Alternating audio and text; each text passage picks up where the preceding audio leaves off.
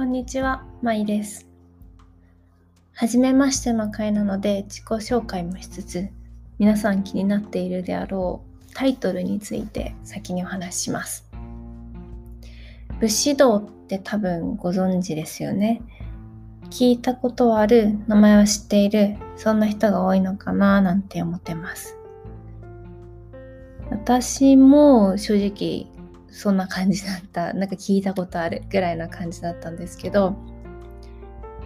ある時自分の人生を振り返ったら、なんか私武士道の考え方を結構持ってたのかなっていうことに気づきました。それ以前からこのなんか日本史とか武士に関する本とかそういう本は結構読んでたんですけど、自分が人生に武士道結構使ってるんじゃないかって気づいてから、なんかその武士道を現代の形の中で使って人生を切り開いていくにはどうしたらいいかとか、どうやったらこの考え方を私の人生で活かせるだろうかとかっていうことばっかり考えてました。で、特に女性としてっていうところは私の中で結構重要なポイントです。私舞は日本に生まれて日本で育って海外経験が少しだけあります。多分他の言語に触れたりなんか他の文化に触れたからこそなのか、多分普通のと言ったらあれなんですけど、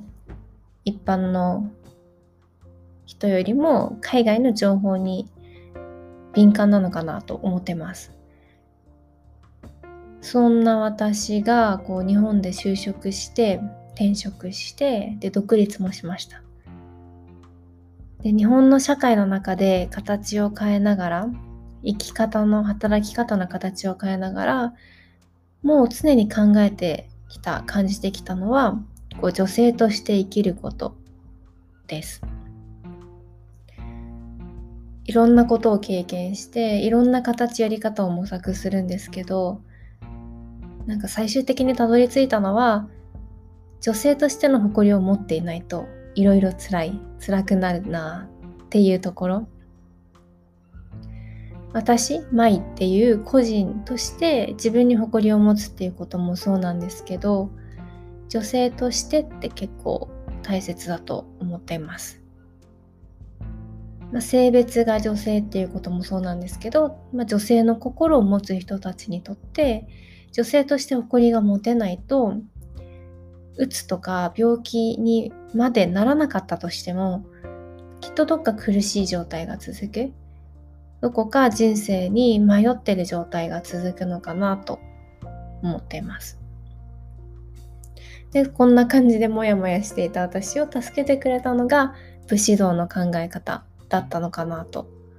今では思います。私が例えば主婦であろうと、会社員であろうと、起業家であろうと、なんかフリーでやってても学生であろうと、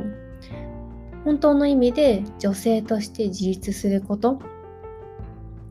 それが私自身が輝くために、私自身がこの個人がこの人生を全うするために、でさらに今も十分幸せなんですけど、こうなりたい、こうありたい、こういう風に生きれたら幸せだなって思い描く姿になるために、この女性として自立することっていうのはとても大切な要素の一つだと今思ってます。私は武士道は女性が精神的に自立し、今よりもっと幸せに輝いて生きていくためのヒントをたくさんくれる考え方の一つだと思ってます。人生も家族との関係も恋愛も友達との関係もすべて自分のあり方で変わります。自分がどうありたいかで変わります。もちろんそんなのわかんないし、どうありたいかなんてわからないし、自分の感覚が合ってるのかってすっごく不安ですよね。私は結構これが正しいのか、こうやったら正しいのか、これは間違ってるんじゃないかっていう風に考えがちになってしまうんですけど、多分きっとこれが正しいではなくて、自分の在り方を探す手助けっていうのをしてくれるのが武士道です。もちろん武士道が生まれて人々の中で発展してきた時代とは今は違う時代なので、同じような形で武士道を使っていくっていうのは難しいことなんですけれど、本質は変わらないと思っているので、昔の形にとらわれることなく、今の時代の女性に向けた武士道っていうのを表現したい。そう思ってタイトル武士道、英語の小文字で全部